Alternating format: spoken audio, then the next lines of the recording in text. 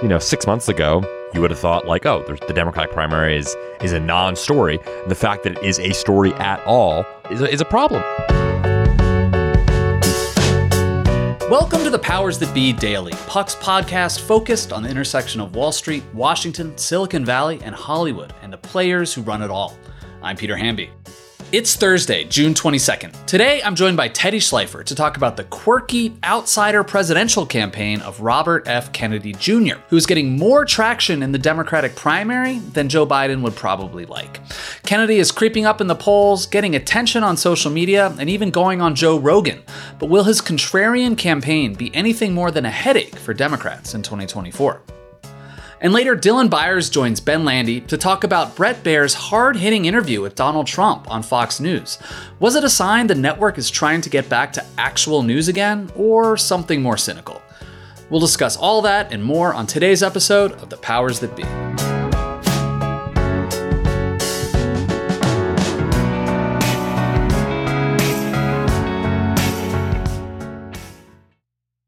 Are you tired of sleeping hotter than hell? I sure am. I sleep hot. There's something crucial about sleep that eludes us when we're too warm, too uncomfortable, and too caught in the web of our own thoughts to drift off. And while curiosity fuels our days, science tells us that cool sleep recharges our nights. That's where ChiliPad by Sleep Me comes in. Meet the bed cooling system that elevates the quality of human life through cool sleep. The ChiliPad bed cooling system is your new bedtime solution. I love it. It lets you customize your sleeping environment to your optimal temperature, ensuring you fall asleep, stay asleep, and wake up refreshed. ChiliPad works with your existing mattress. It's a water-based mattress topper that continuously controls your bed temperature from 55 to 115 degrees, allowing your body to rest and recover. This isn't just about escaping the heat, it's also about optimizing your sleep for better health, more energy, and improved physical and cognitive performance, which I obviously need hosting a podcast.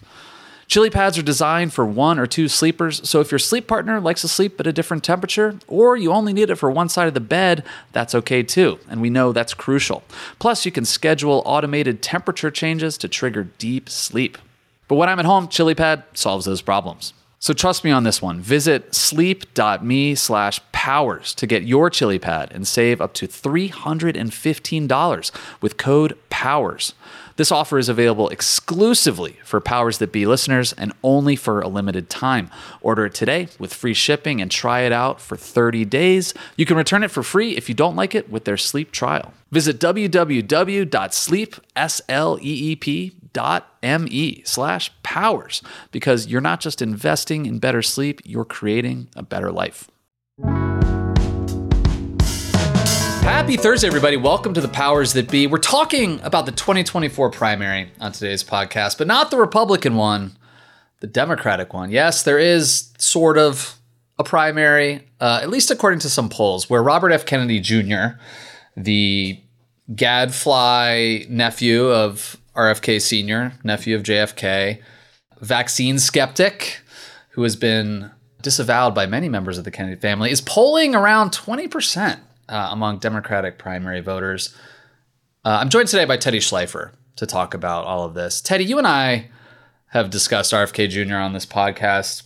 We were sort of slacking back and forth with Ben Landy about how to address this. And he raised the question, what if RFK Jr. wins Iowa or New Hampshire? That's not going to happen, is it?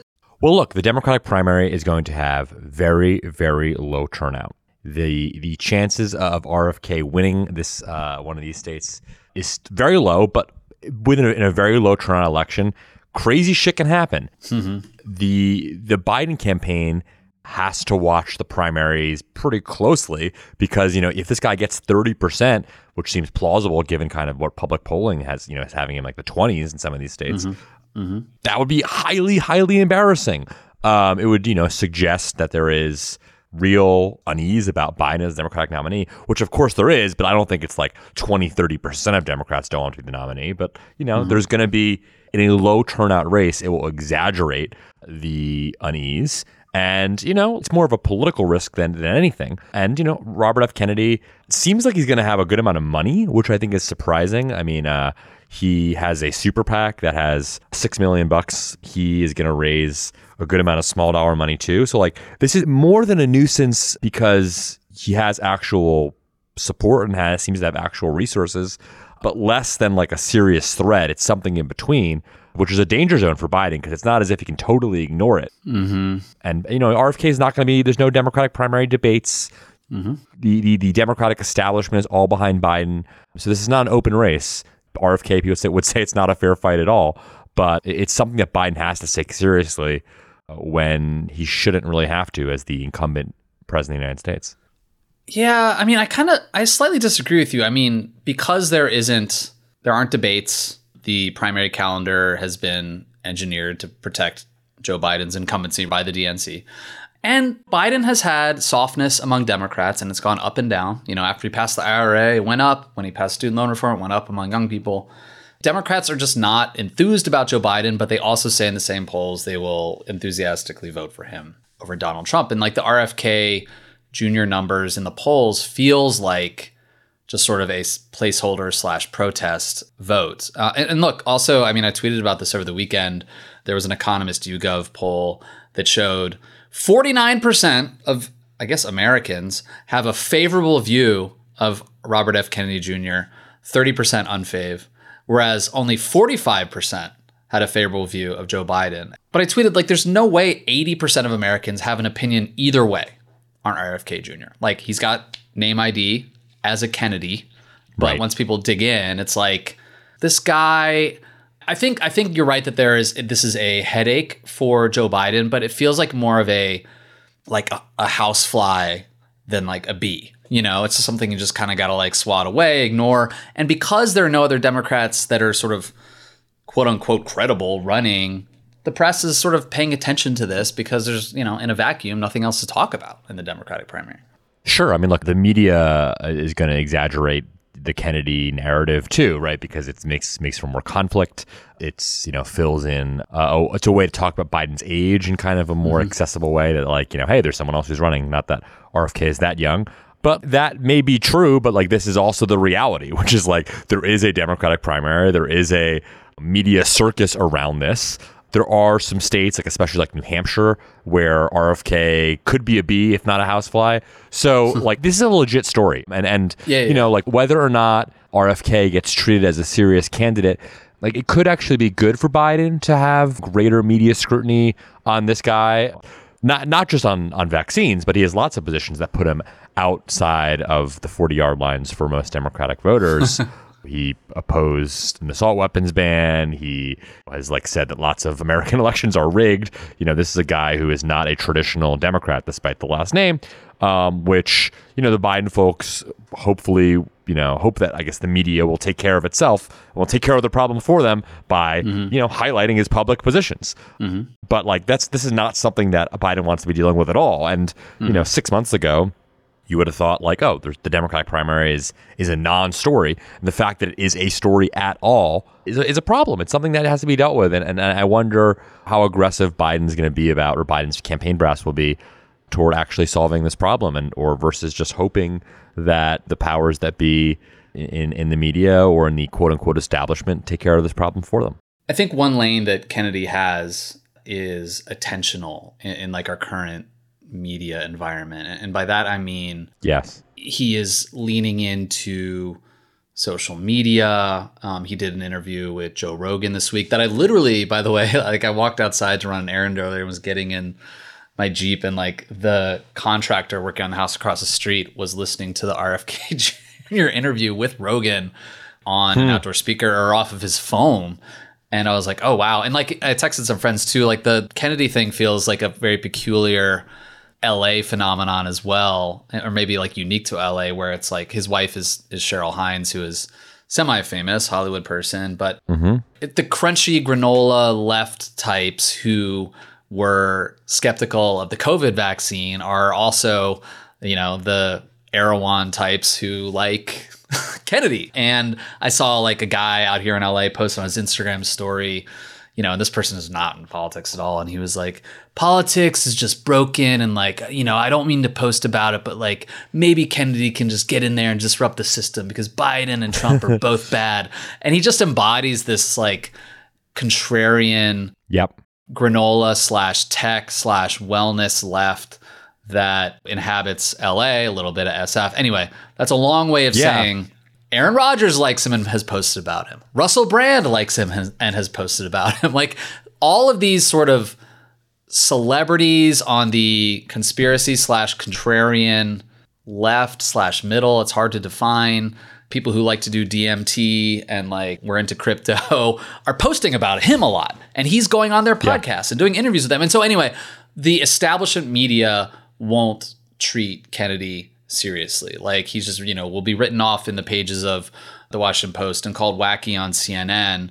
But more people these days get their news from their screens, their mobile screens rather. And so if Kennedy is sort of leaning into that space, you can see why we're all starting to hear bits and pieces about him, even if the mainstream press, the DNC, and Biden are all ignoring him. Sure. I mean, take Elon Musk, for instance. The fact that Elon is platforming, so to speak, RFK on a Twitter Spaces with 150 million followers, he's putting him on the same platform that he put Ron DeSantis on, right? I mean, it's like there's an equivalency where, that wouldn't be true at NBC News. NBC News is going to treat DeSantis as a more credible candidate than RFK.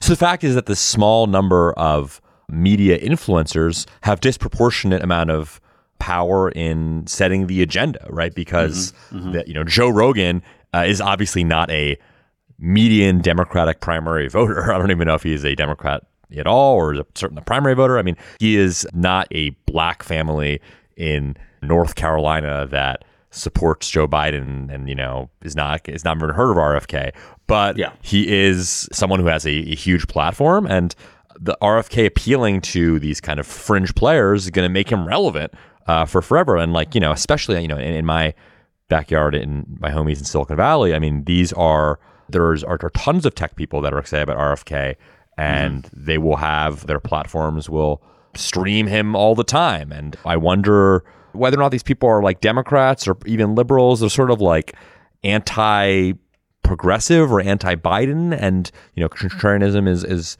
a word that's tossed around a lot in tech. But I do think lots of these people are just oppositional to the Democratic political establishment, and I think lots of tech people will fund him and platform him and give him an audience. So this is going to be a pest that I think is going to be furthered by the Rogans of the world. And, the fact that he was on Rogan, who's to say he's not going to be on Rogan all the time? Like, Joe Biden's not going on Rogan. And RFK is willing to do these things and is going to be on all these platforms all the way through Iowa. Yeah. I mean, I think when you mentioned the black family in North Carolina, like right now, at least, RFK Jr. feels like a preoccupation of the press and sort of very online white people who are either like on social media a lot being professional contrarians, or they just think politics sucks. And it remains to be seen if he crosses over and reaches more voters. I'm also interested to see whether the Bernie left, and particularly the part of the Bernie left that just like professionally just attacks Joe Biden all the time. I won't name names, but there's one person I'm thinking of who worked for Bernie and is very loud on Twitter, who is like shits on Biden all the time, is like sharing pro RFK stories. And it's like you said, he's not a conventional economic leftist, democratic socialist like Bernie or anyone in the squad. And yet people who just like professionally hate Joe Biden on the left, I'm interested to see if they sort of come around and like start to root for RFK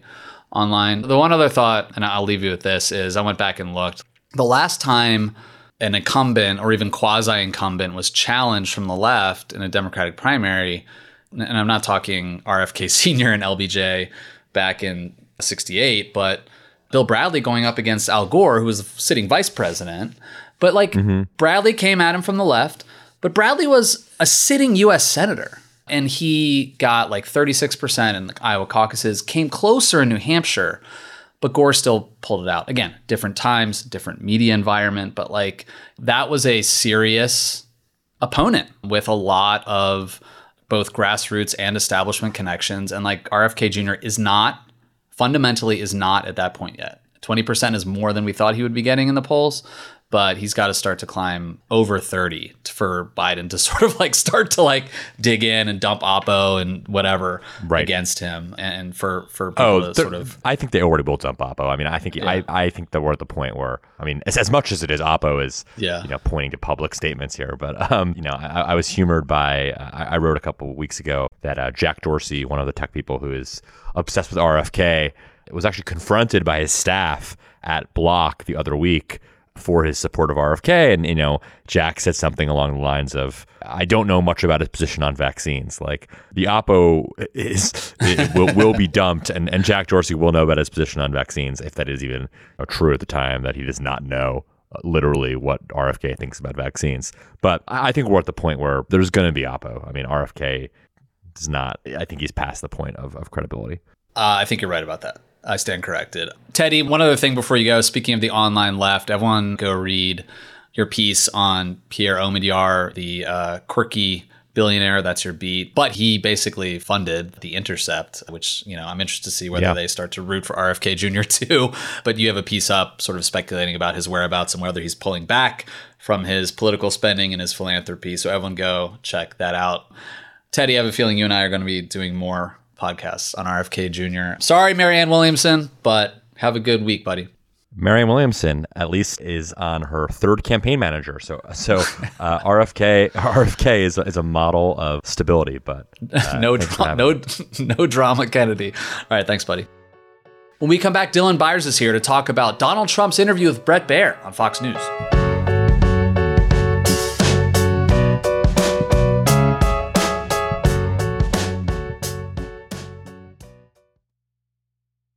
Quick math. The less your business spends on operations, on multiple systems, on delivering your product or service, the more margin you have and the more money you keep. But with higher expenses on materials, employees, distribution, and borrowing, everything costs more. So to reduce costs and headaches, smart businesses are graduating to NetSuite by Oracle. NetSuite is the #1 cloud financial system, bringing accounting, financial management, inventory, HR into one platform and one source of truth. With NetSuite, you reduce IT costs because NetSuite lives in the cloud with no hardware required, accessed from anywhere. You cut the cost of maintaining multiple systems because you've got one unified business management suite. You improve efficiency by bringing all your major business processes into one platform, slashing manual tasks and errors. Over 37,000 companies have already made the move. So do the math. See how you profit with NetSuite. By popular demand, NetSuite has extended its one-of-a-kind flexible financing program for a few more weeks. Head to netsuite.com/powersthatbe, netsuite.com/powersthatbe. That's netsuite.com/powersthatbe.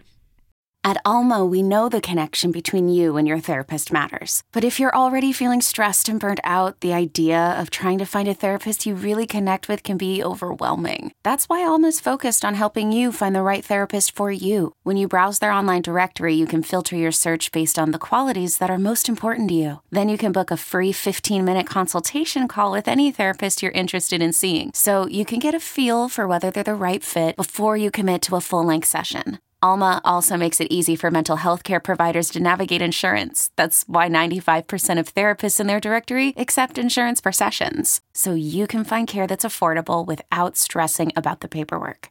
You want to talk to someone, but not just anyone. Alma is there to help you find the right fit. Visit helloalma.com/therapy60 to schedule a free consultation today. That's helloalma.com/therapy60. Welcome back, everybody. I'm Ben Landy here with Dylan Byers live in the studio. Same room. Dylan's here in New York City, which is fantastic. What are you doing in Puck HQ, Dylan? Meetings, source meetings all week. And I'm grateful to actually have, an office space to come to surrounded by my colleagues and peers. And it's great. Well, it's great to have you here. I'm especially glad to have you on because I want to talk about this interview that Donald Trump did with Brett Baier on Monday on Fox News, which I thought was pretty extraordinary for a couple of reasons, not least of which is that for the first time in a long time, maybe since Chris Wallace exited to CNN, it felt like we saw a host who was not just critical of Fox News, but actually sort of sounded like a real journalist. Definitely a change of pace, a change of tone for that network. Obviously, the bar is also very low for Fox News.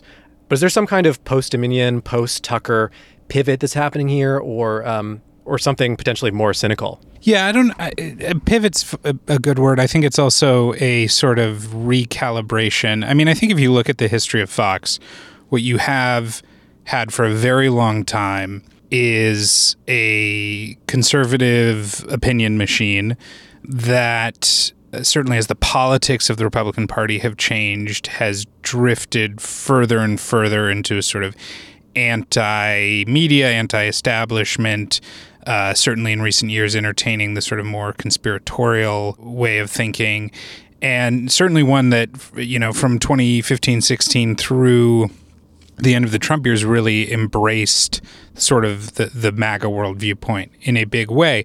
But you have always had with that, at least up until the Trump years, either real journalism or at least the patina of journalism, which has been provided in the past by, you mentioned Chris Wallace, could be, before him in an earlier era, maybe a Brit Hume, Shep Smith. For a while, I think even Megyn Kelly sort of played that role for the network. And everything, the narrative surrounding Fox in recent years has suggested a sort of that they basically leaned so hard into the far-right opinion that they followed the base off of a cliff. And it's the total embrace of Trump was the first sign. I think certainly the sort of mad panic after the Arizona call, which led to the sort of Dominion lawsuit. And I think the Dominion lawsuit was so punitive at $787 million with the settlement that Fox recognized that there was a line, right, that they could not cross, that they didn't want to make themselves legally vulnerable. And then at the same time, I think they heard, from Tucker Carlson, who might have been, yes, their most popular primetime star, yes, their conduit to the base, but was not only making them legally vulnerable, but also leaving them vulnerable to whatever credibility they still maintained with the Republican establishment. And so after the Dominion suit, after getting rid of Tucker, I think what we're seeing now is at Fox is let's go back to trying to walk that tightrope of maintaining some credibility with the conservative establishment, the notion that we do some level of hard news for at least an hour or two a day, while also doing everything we can on the opinion side to sort of tickle the erogenous zones of the base without winding up back in court, effectively. And so in that context, Bret Baier is sort of the face of the limited news division that they have, becomes a very important investment for them, right? So while Hannity will continue to do what Hannity does, and Jesse Waters perhaps will get a primetime role and try and channel his inner Tucker Carlson to the degree that it's respectable, Bret Baier will be out there continuing to give Fox News and the Murdochs a claim on what is going to be a very important primary election, one in which, at least in the arena of cable news, is one in which MSNBC will have no claim, given their own politics, and CNN, by virtue of all of the chaos that we've reported on for the last 13 months, is going to have a very hard time staking a claim on. So Bret Baier will co-moderate the first Republican presidential primary debate in August. CNN, insofar as I know, has not even been guaranteed a debate yet.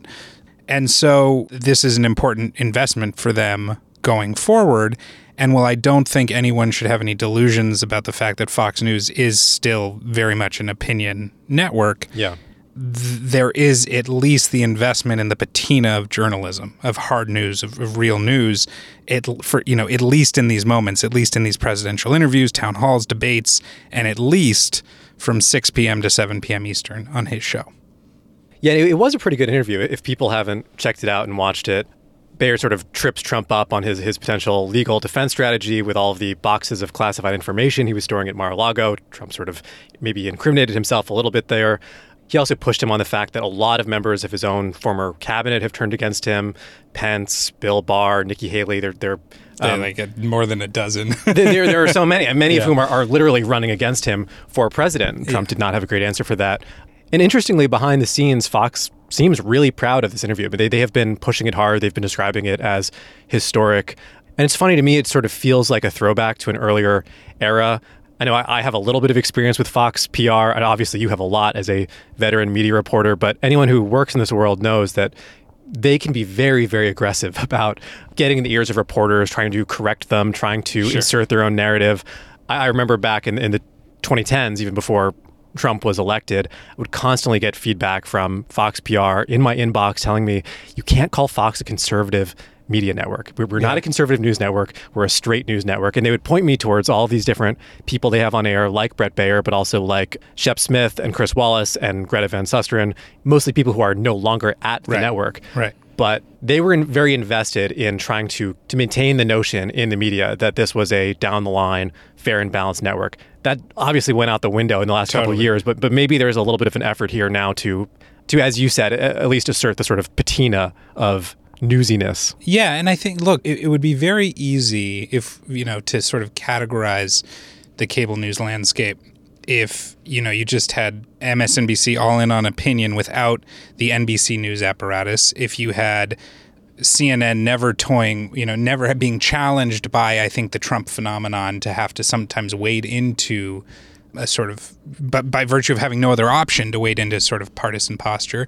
And then if Fox News was just like unabashedly, batshit crazy conservative, and the truth is they went to that point, right? And they got not just right up against the edge, they fell over it to the tune of $787 million. Well, they felt the heat from Newsmax, from OAN, from all these other networks that really jumped on the bandwagon of the 2020 election was stolen. And they felt like they had to match that in order to keep their audience from disappearing. And look, the political landscape is being stretched, especially on the right, is being stretched so far that there are real questions about, is Fox News vulnerable to losing the base, right? And when Trump calls, says to Bret Baier that Fox is a hostile network, does that, for every bit of praise that Bret Baier and Fox News gets for that interview, are they losing a little bit more of their claim on the base to a Newsmax or Tucker on Twitter or what have you?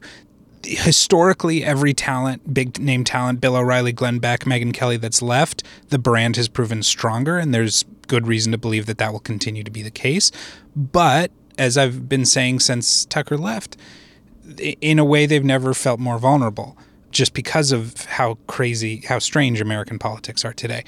But that said, their calculation seems to be that where they want to be is straddling that line between respectability among the conservative establishment while still having some appeal to the base. And what I would say is that, the base might say Fox News is a hostile network and they might never watch Bret Baier's show. But they might actually still be tuning in for other aspects of it because Fox News does have such a, cultural hold, I think, in that world. So, yes, well, they may also be watching Tucker on Twitter, going to Ben Shapiro or, whatever. Fox News still has this very powerful brand and is still sort of omnipresent among the politically interested. And so, yeah, do I think the Fox News PR vehicle is going to go back to saying you can't say that we're just an opinion network because we have straight news? Yeah, and they can make that claim in a way. Because the Bret Baier interview, right? No, look, let's not discount. There's so much throat clearing that has to be done before you praise Fox News for any journalism, because there's so much crazy around it. But the Bret Baier interview is theirs, and paired against the Caitlin Collins town hall, one of those things is a demonstrable victory, and one of those things is a demonstrable loss. And, even they will say, it's not just the patina of journalism. There is actually just a little bit of actual journalism there, right? There's reporting from the border. There's, they're the ones who, when the Chinese balloon was shot down, had the video footage and CNN didn't. There are all these. And I don't think that suggests that we should necessarily say, okay, that means Fox News is a news organization. I think what we should say is that the ability to sort of mix and match news and opinion however you want, whether you're Fox or MSNBC or any other network, is just sort of part of the business calculation for all of these networks, which are fundamentally entertainment networks, how much they decide that they want to balance the credibility of news along with the, sort of dopamine hit of opinion is just different calculations for different networks. Dylan, before I let you go, I'm curious about the ratings at Fox these days. Obviously, you were noting that this network is sort of walking a tightrope and trying to regain a little bit of that sheen of respectability while also not wanting to lose the base of increasingly far-right viewers that they need to keep the ratings up. Those ratings did drop significantly when Tucker Carlson left. I don't know if they've bounced back at all a little bit. How is Jesse Waters doing at 7 p.m.? There's now this rotating cast at 8 p.m. I don't know if they're going to eventually bring in someone permanently to fill Tucker's chair, but sort of what is that late night block starting to look like? Yeah, they will. And my guess is that will happen pretty soon. I don't know the exact who will be at 8, who will be at 9. My best sense, as we're talking now, is that Sean Hannity will sort of be a star of that lineup, and that he will be the bedrock of that. And then I think you will see a promotion of someone like a Jesse Waters. For a while, there was talk of Will Cain being in the mix. I'm not sure Laura Ingraham stays in that like solid 3-hour primetime block. She might be adjacent to it. She might move somewhere else. And will the ratings bounce back? The ratings will go up from where they are now because we're entering a presidential election cycle, and because just things like this interview, this Trump interview, the debate, and just the general interest, it will be a rising tide that lifts all boats. Except, fingers crossed for CNN, but they will lose some of the base. Some of that base will go elsewhere, and they will console themselves because the advertisers who ran away from Tucker will come back to a more palatable 8 p.m. hour. And so they might be able to make more money off of slightly less viewers. And at the end of the day, as we always discuss here at Puck, we're talking about a pretty small total audience no matter what. So if the question is 2 million versus 2.5 million versus 3 million, it's meaningful for the business, but it's not something that they can't figure out a way to work around. And especially if they can bring back, IBM or AT&T instead of selling gold bars and catheter pills. Yeah, totally. You can only do so much Mike Lindell, right? So, right.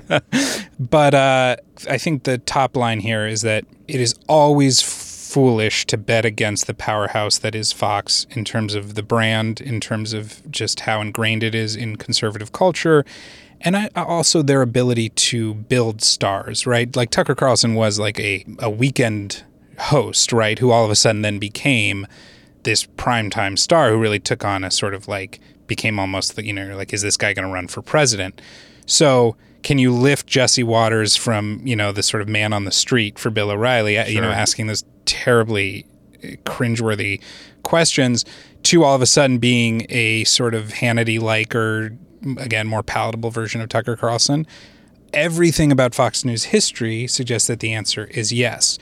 My only caveat is that this political landscape, pretty much post-2016 and certainly post-2020, is just none of this ever goes exactly according to plan, right? And a lot is going to happen over the course of this election cycle and over the course of the next 18 months. So I think you have to sort of footnote that. But on the whole, there's reason to be bullish for Fox. Well, Jesse definitely has the shit-eating grin down, so he's got that going for him. I'm not going to bet against him. Dylan, it was great to see you in person, having you here in Puck HQ. Stop by anytime, man. I will. Thank you. Thanks so much for listening to another episode of The Powers That Be. As a reminder, The Powers That Be is the official podcast of Puck. We'd like to thank Ben Landy, Liz Goff, and Alex Bigler for their editorial and production guidance. If you like what you hear, please share with a friend. It really helps us keep delivering the inside scoop that only Puck can offer. Follow us on Twitter at Puck News. I'm Ben Landy. See you tomorrow. This has been a presentation of Odyssey. Please listen, rate, review, and follow all episodes wherever you get your podcasts. The Powers That Be Daily is executive produced by John Kelly, co-founder of Puck, Bob Tabador, and Ben Landy, executive editor at Puck.